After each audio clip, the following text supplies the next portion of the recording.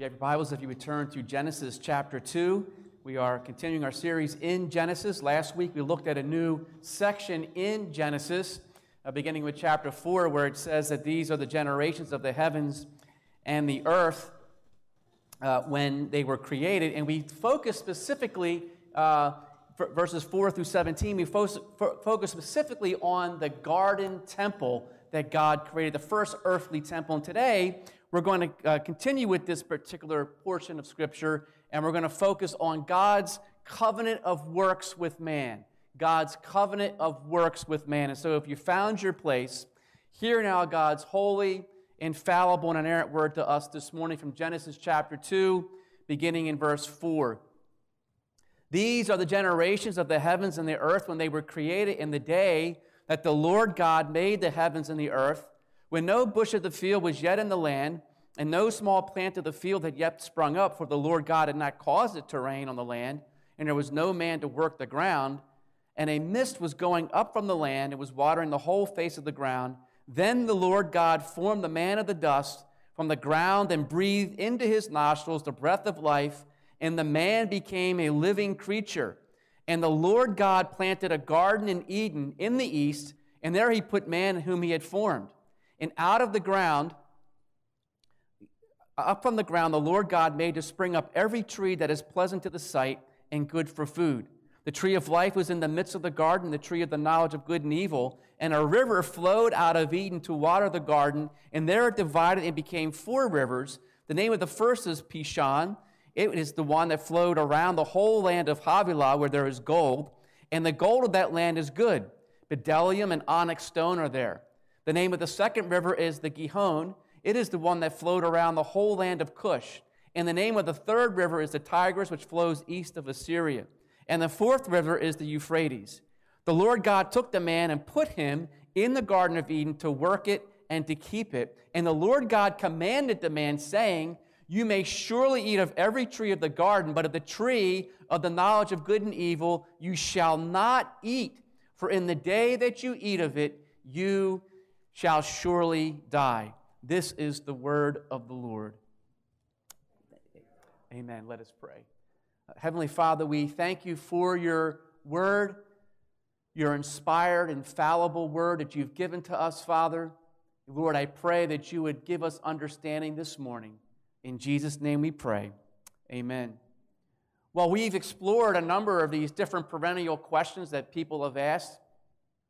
Who am I? Why am I here? One of those questions, of course, is why does anything at all exist? But last week we encountered another question, and that question is, what is the Bible all about? And of course, we talked about how we used to say, well, it's all about Jesus, and there's truth to that. But then the question is, well, what exactly does that mean? What is the overarching theme of the Bible? Is there an overarching theme? What is the Bible all about? And what we discovered is that the Bible, the story of the Bible, is about how the one true triune God of the heavens and the earth, he created the cosmos to be his temple, his dwelling place, where he would dwell with his people forever.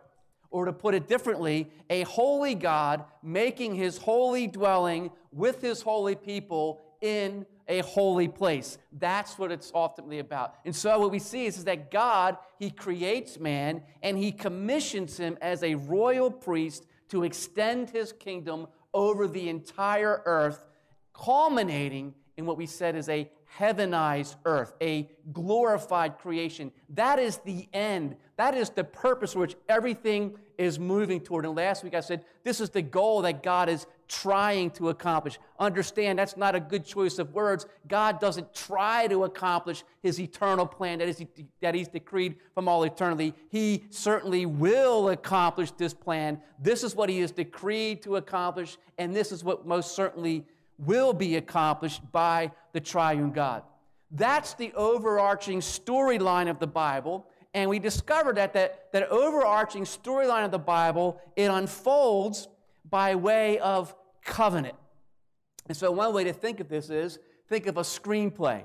A screenplay has one storyline, and that unfolds, there's different acts in the screenplay. That one story, there's different acts in the screenplay. Or you could think of a symphony. One symphony, it has different movements. Well, it's the same thing with Scripture.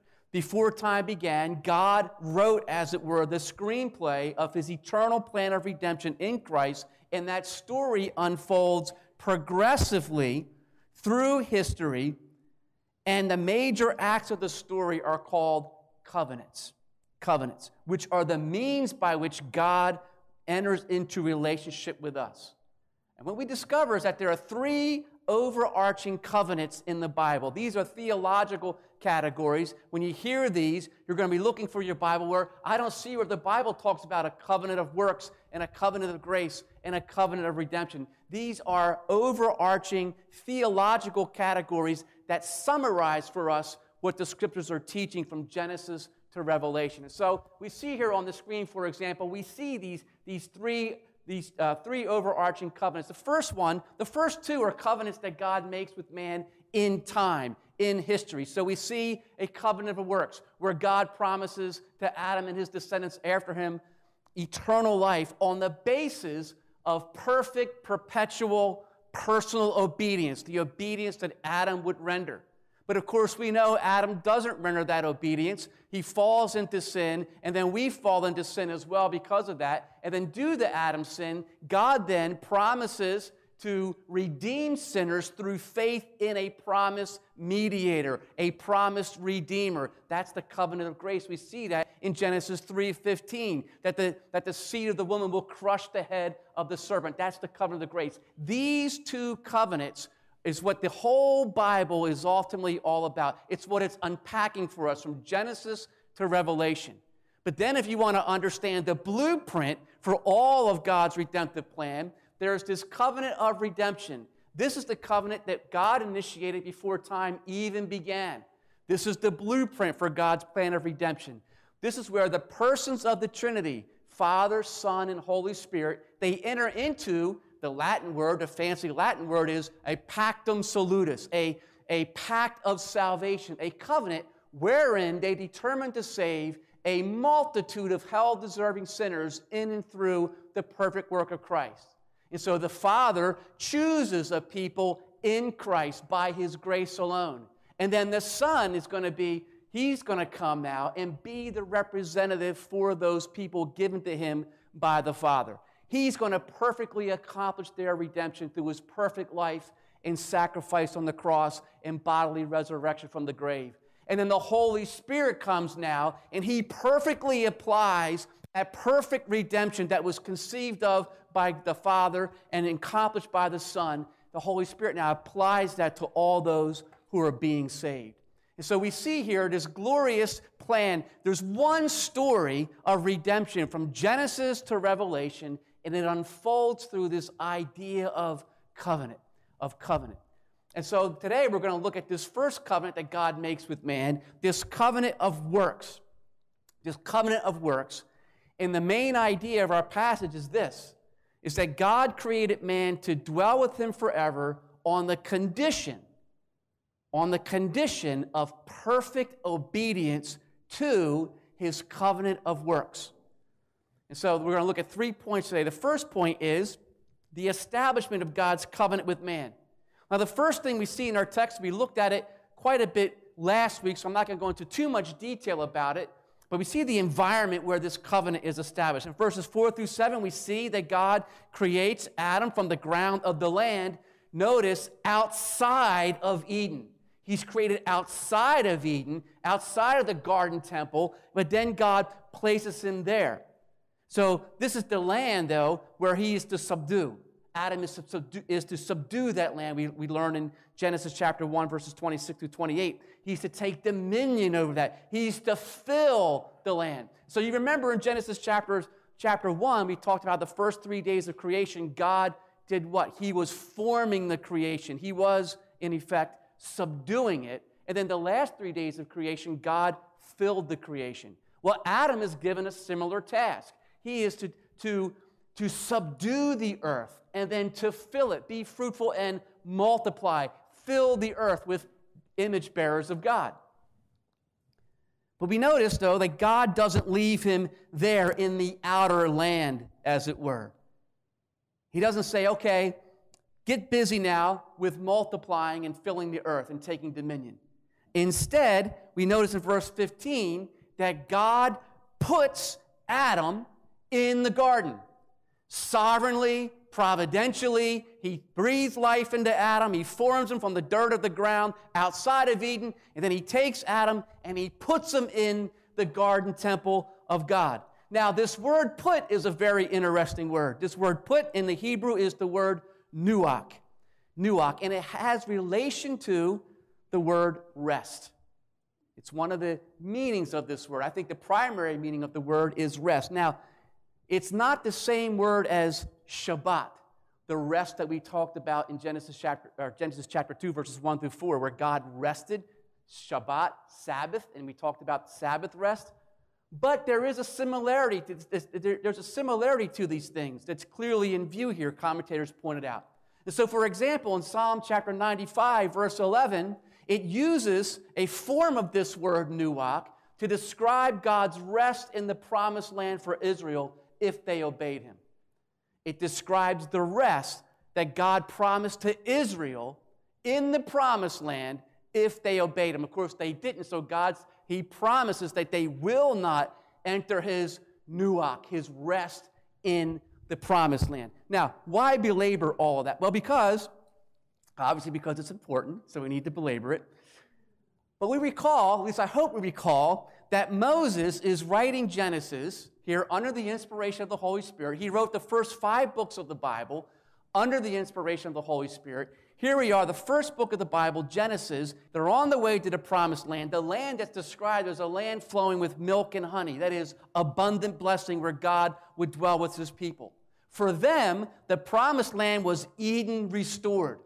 And so you got to think of the story like this. We talked about one overarching story from Genesis to Revelation, and very often what God does is he uses different characters to retell the story. And so in the Garden of Eden, what do you have? You have Adam. He's dwelling in the temple of God in the promised land, the first promised land, a land flowing with milk and honey because God dwells with him there. But then what happens to Adam? He's a son of God, but what happens to him? He sins, and then what? He's exiled from the promised land, this land of Eden, a land flowing with milk and honey in which God dwelled with his people. He's exiled from there. Well, then what happens later on in redemptive history? We see Israel now is constituted a corporate people of God. They too are called a son of God, and now they're delivered from their slavery and bondage to Egypt, and then they're brought into the promised land, a land flowing with milk and honey, wherein God would dwell with his people, and they would experience tremendous blessings if they obeyed God. Blessings if you obey, cursed if you disobey. Well, we know how that story ends as well, don't we? Israel, the corporate son of God, disobeys God. So what happens to them? They are exiled from the promised land. And so you see a retelling, so to speak, of this story. So Israel sees this here, these things that Moses is saying in Genesis, and these things would have resonated very much with them. They would have been like, yes, you understand exactly what Moses is saying. Eden is the first earthly promised land. And it is a picture of the ultimate promised land of heaven. And that's what we're looking for here is it's not just a restored Eden, but a glorified Eden that's held out to us now through faith in Christ. We'll get to that a little bit later. But we want to notice here, it is there in Eden, in this first promised land, where God dwells with his people, where God rested Adam. Adam has rest. He has shalom with God. He has peace with God in a pristine environment to flourish in every conceivable way with the prospect of entering God's Sabbath rest, the eternal rest of God, of seeing heaven and earth become one. He's in a pristine environment, though, and that's what I want us to focus on now. And this pristine environment comes out in verse 9. We see God causes every tree that is pleasant to the sight.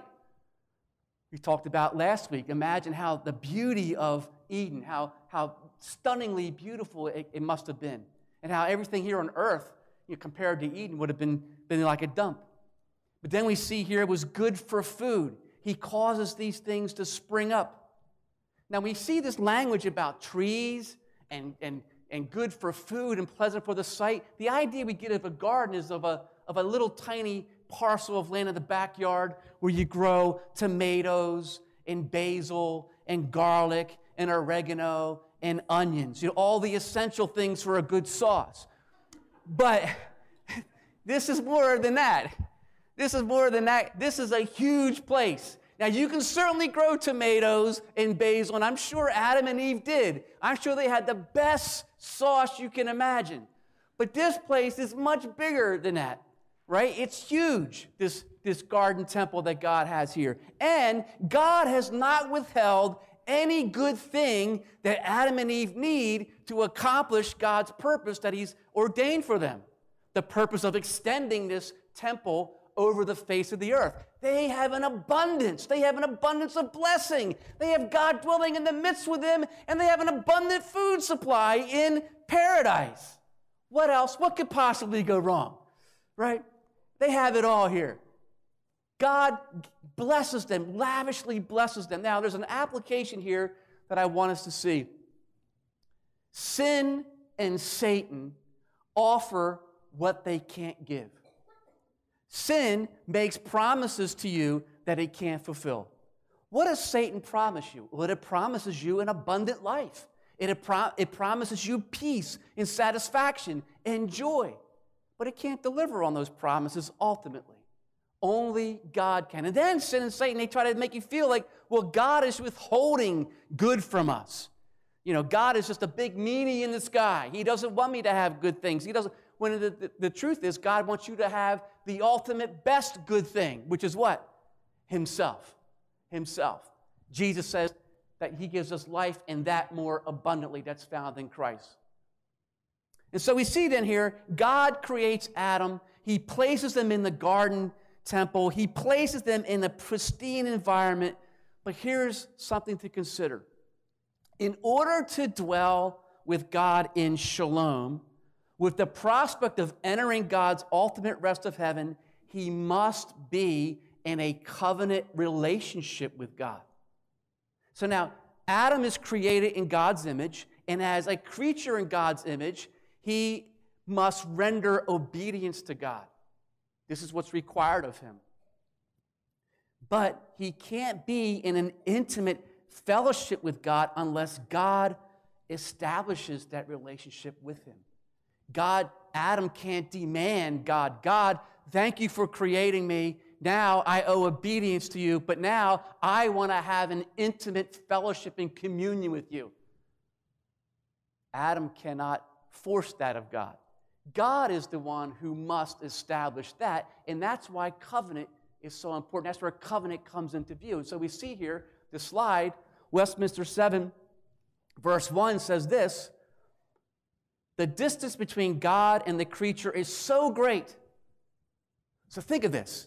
Think of how great Adam was. Think of how great human beings are, created in God's image. Yet, despite that, the distance between us and God is infinite, right? The distance between God and man and the creature is so great that all the reasonable creatures, that is, creatures with souls like us, do owe obedience unto him as their creator, yet they could never have any fruition of him as their blessedness and reward. What is the reward that you have? It's God, but you can't experience that. But by some voluntary condescension, God must stoop down to us, which he has been pleased to express by way of covenant. Right away, we see something gracious that God does for man. I'll give you an example of this. A citizen owes obedience. We think of a long time ago when they had kings and kingdoms. A citizen in a kingdom owes obedience to the king, but he has no right to the palace. He has no right to the king's inheritance. And as a creature, Adam owed obedience to God, his king, but he had no right to the palace. He had no right to the inheritance. But God says, I'm resting you in my palace as an heir to all that I have. And now this is going to be by way of covenant. To do that, he must graciously stoop down and make a covenant with him. Well, that raises the question for us, what exactly is a covenant? You know, it's a word that's kind of strange to us today, but it's a word that's found in every area of our lives, or the idea of it is found in basically every area of our lives. For example, marriage. Marriage is a binding pact between one man and one woman to live in as one flesh together before God. That's what marriage is. You think of your jobs. And a job is an agreement. It's a covenant where the employer promises to pay you in exchange for services you render. You think of college. College is a promise to indoctrinate you, educate you. If you pay their cheap tuition, and they will reward you with with a piece of paper called a degree if you complete their course of study. Now, all those things are examples of covenant, and they have relevance to the Bible as well, but the Bible, it's a little richer than that. And so I like this definition here by Ligon Duncan. He says on the slide, a divine covenant is a God-initiated, binding, living relationship with blessings and obligations. Right? So God says, I bind myself to you because I choose to do so. I bind myself to you in personal relationship, and here's what's required for that relationship to exist and to continue on your part. Here's the stipulations. And so then we see here, this first point, God puts man in his holy place and establishes a covenant with him. He binds himself, but he says he's going to lay out, here's what's required for this relationship to continue. And that takes us to the second point, the nature of God's covenant with man. Verse 9 and verses 15 through 17, God outlines the nature of this first covenant with man. So we see here the slide, the Westminster Confession, chapter 7, verse 2. It says, the first covenant with man was a covenant of works in which life was promised to Adam and in him to his posterity, that is, his descendants after him, upon, here it is, the condition of perfect personal obedience. But now immediately we have to ask the question, what do you mean God promises life to Adam? He was alive already in the temple paradise of Eden. He had an abundance of trees. He had life. What life is promised to Adam? Well, it's the life of glorified life. It's eternal life of dwelling with God forever in a state of peace, in a state of shalom, where there's no possibility of death, where he is transformed and in a state of glorification, and that life is what's held out to him in the tree of life. The tree of life is there in the garden, in the midst of the garden, and the tree of the knowledge of good and evil. What's held out to Adam in the tree of life, if he obeys the stipulations of the covenant, is this to partake of the tree of life and enter into this state of glorified existence. This comes out in 1 Corinthians 15, verses 48 to 53. Understand, we said that Adam is created upright. He's created holy. He's created without sin. But there's something else that he lacks, that's held out to him in the tree of life. It's this glorified existence where he would be confirmed forever in a state of righteousness. Well, where is that found in the text, John? Prove that. Okay, 1 Corinthians 15. 1 Corinthians verse 15, verse 48. Now, 1 Corinthians 15 is the resurrection chapter. You're probably familiar with that. And in 1 Corinthians chapter 15, Paul contrasts Adam with Christ. Now, it's very interesting. In 1 Corinthians 15, we read it earlier, where it says in verse 20, for as in Adam all die, so also in Christ all shall be made alive, all of God's people. But then down in verse 45, Paul says, thus it is written, the first man, Adam, became a living being because God breathed life into him. The last Adam became, that's Christ, became a life-giving spirit. So you see there's something else going on here that was offered to Adam. And so Paul says, let me be even more clear here. So look at verses 48 to 53. As the man of dust, that's Adam, so also are those of the dust, that's us. And as is the man of heaven, so also are those who are of heaven. Flesh and blood cannot inherit the kingdom of God. That is this eternal state, the heavenly realm. Nor does the perishable inherit the imperishable. For the trumpet will sound, and the dead will be raised, what? Imperishable. That's what was held out to Adam, but he didn't receive it. Adam didn't have glorified life.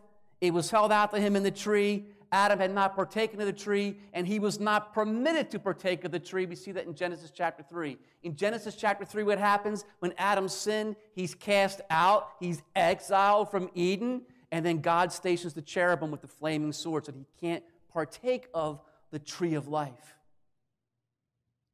So the point is this.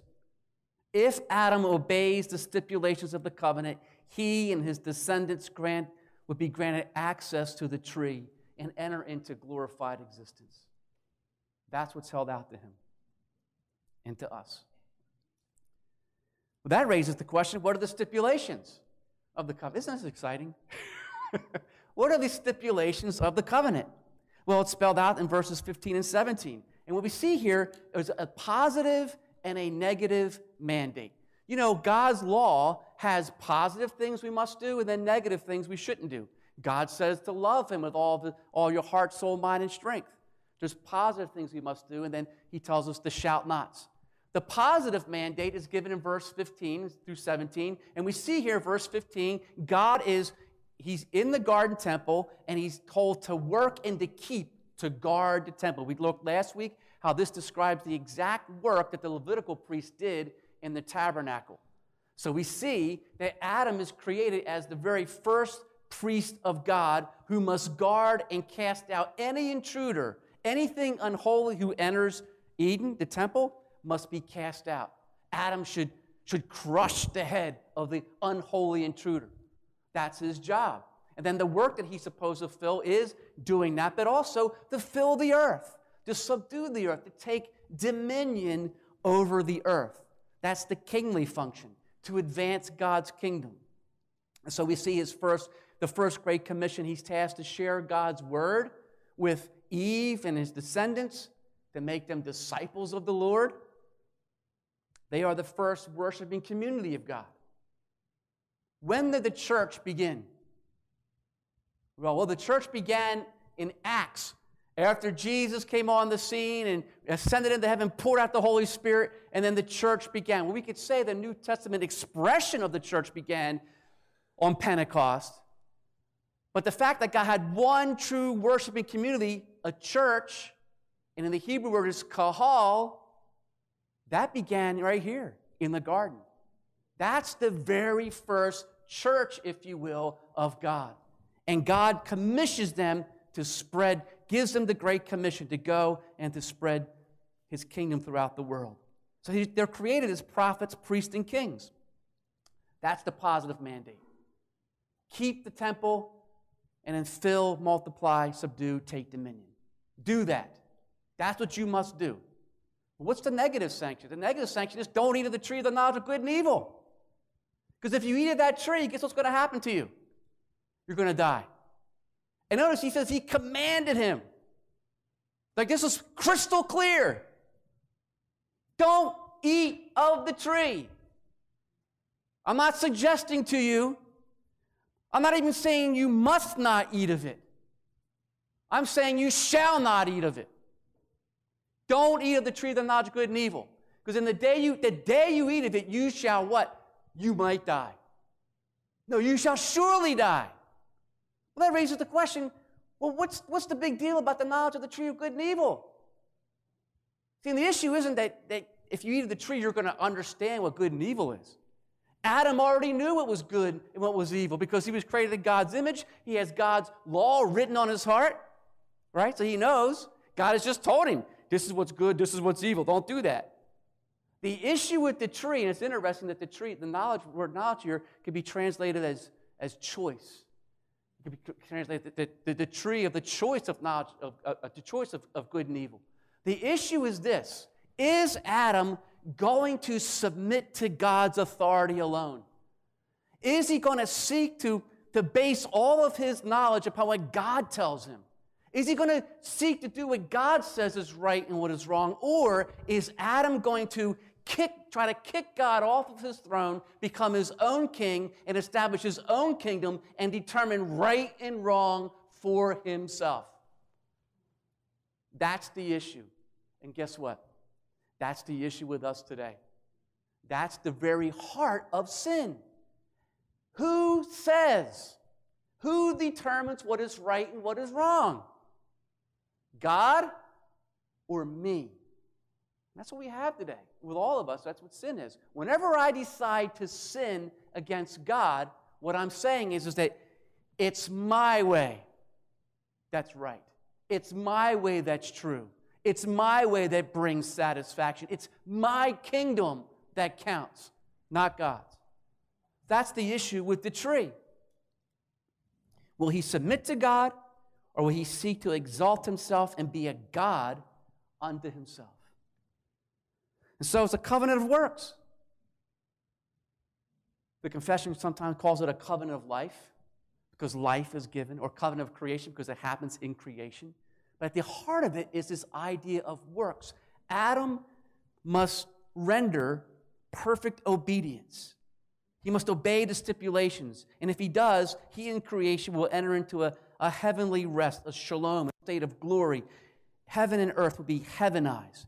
But if he disobeys, he would die. And not just him, but all of us.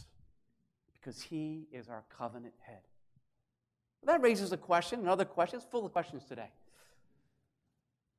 Where's the word covenant found in the text here?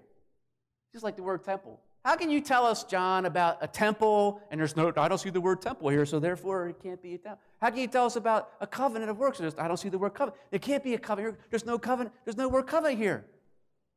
Well, a couple ways we can prove this is a covenant. First of all, and here's a slide here, the divine covenant name is used.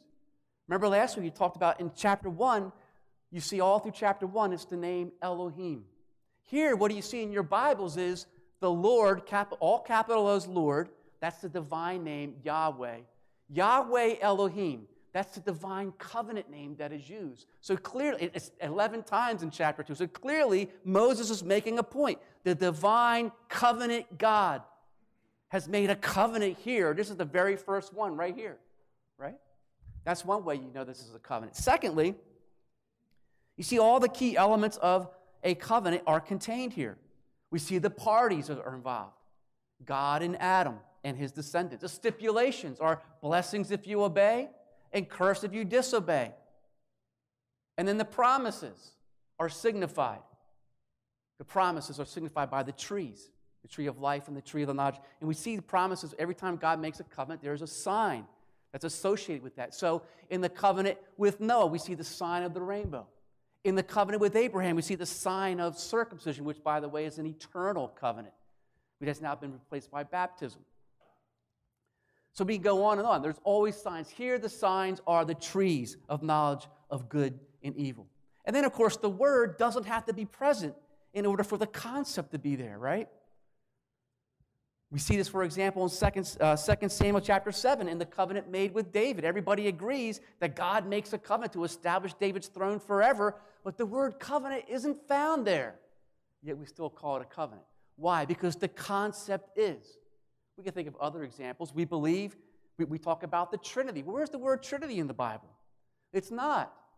But the concept is. So instead of saying we believe in one God who eternally exists in three distinct persons, Father, Son, and Holy Spirit, we say we believe in the Trinity. That's much easier. Isn't that better? I like that better. So the word doesn't have to be present. So here's the situation.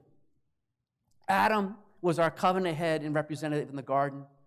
Either his obedience and reward would have been credited to us, or his disobedience and the curse would have been credited to us.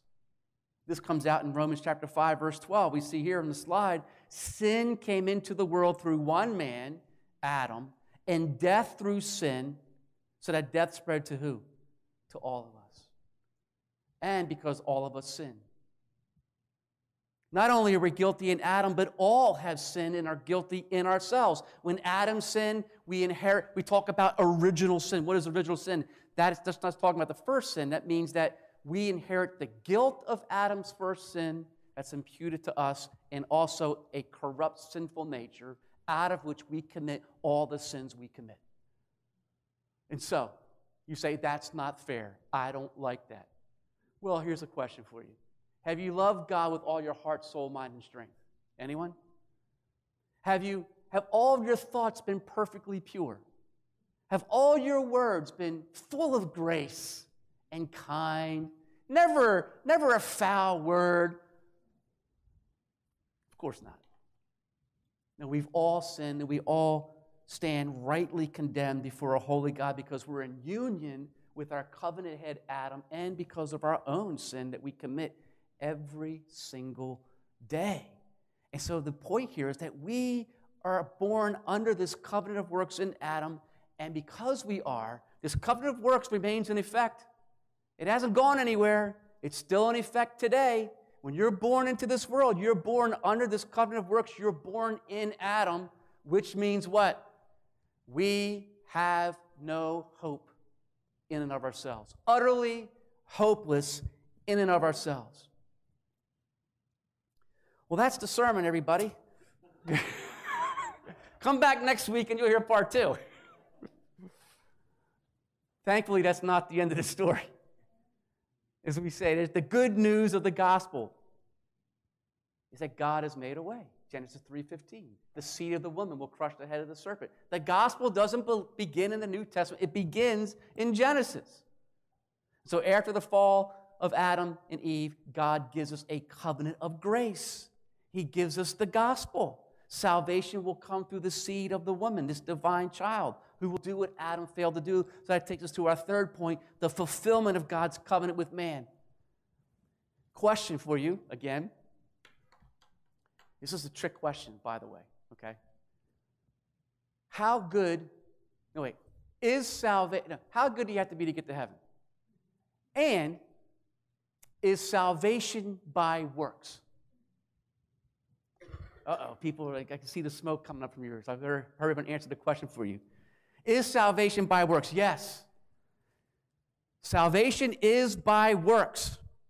The requirement to get to heaven is perfect righteousness. God does not lower his requirements. He doesn't grade on the curve simply because we can't meet the standard. It's always perfect righteousness. If you want eternal life, you must have perfect, positive righteousness before God. And so Romans chapter 12, verse 21, it contrasts the two covenant heads again, Adam and Christ. Just as God condescended in giving a covenant in the first place, what does Christ do? He humbles himself to be our covenant representative. He comes to fulfill in the covenant of grace this covenant of works, to render the perfect obedience that Adam didn't render and that we don't render, which is required for us to get to heaven. And so Jesus comes then, the one who created all things, the heavens and the earth and everything in it, that one who was seated in glory, humbles himself, becomes the seed of the woman, born of the woman, and then he goes to the cross, he dies on the cross, he bears the flaming swords of God's justice that was required for us. He bears all of that there on the cross and then rises from the grave so that we could have eternal life. But here's the thing. It's not merely that Jesus died for us. It's that he also lived for us. Jesus had to have perfect righteousness for his death on the cross to count for anything. He had to love God perfectly with all of his heart, soul, mind, and strength every second of every day. He had to love his neighbor perfectly every second of every day. Jesus fulfills all of the covenant stipulations. For Romans 5:19, for as by one man's disobedience the many were made sinners, so by the one man's, Jesus' obedience, the many will be made righteous. There is the heart of the gospel. Jesus, the mediator, accomplishes what we could not accomplish through his perfect death on the cross and his perfect life. And when you turn to Christ by God's grace, when he breathes life into you, when he brings you to himself, you are declared forgiven of all your sins, and you are declared righteous in Christ, because the perfect righteousness of Christ is credited to your account. The covenant of works has been fulfilled on your behalf and on my behalf because of what Christ has done. That's the good news of the gospel.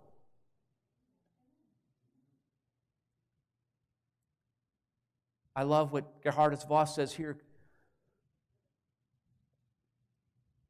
The covenant of grace is nothing other than a covenant of works accomplished in Christ, the fulfillment of which is given to us by grace.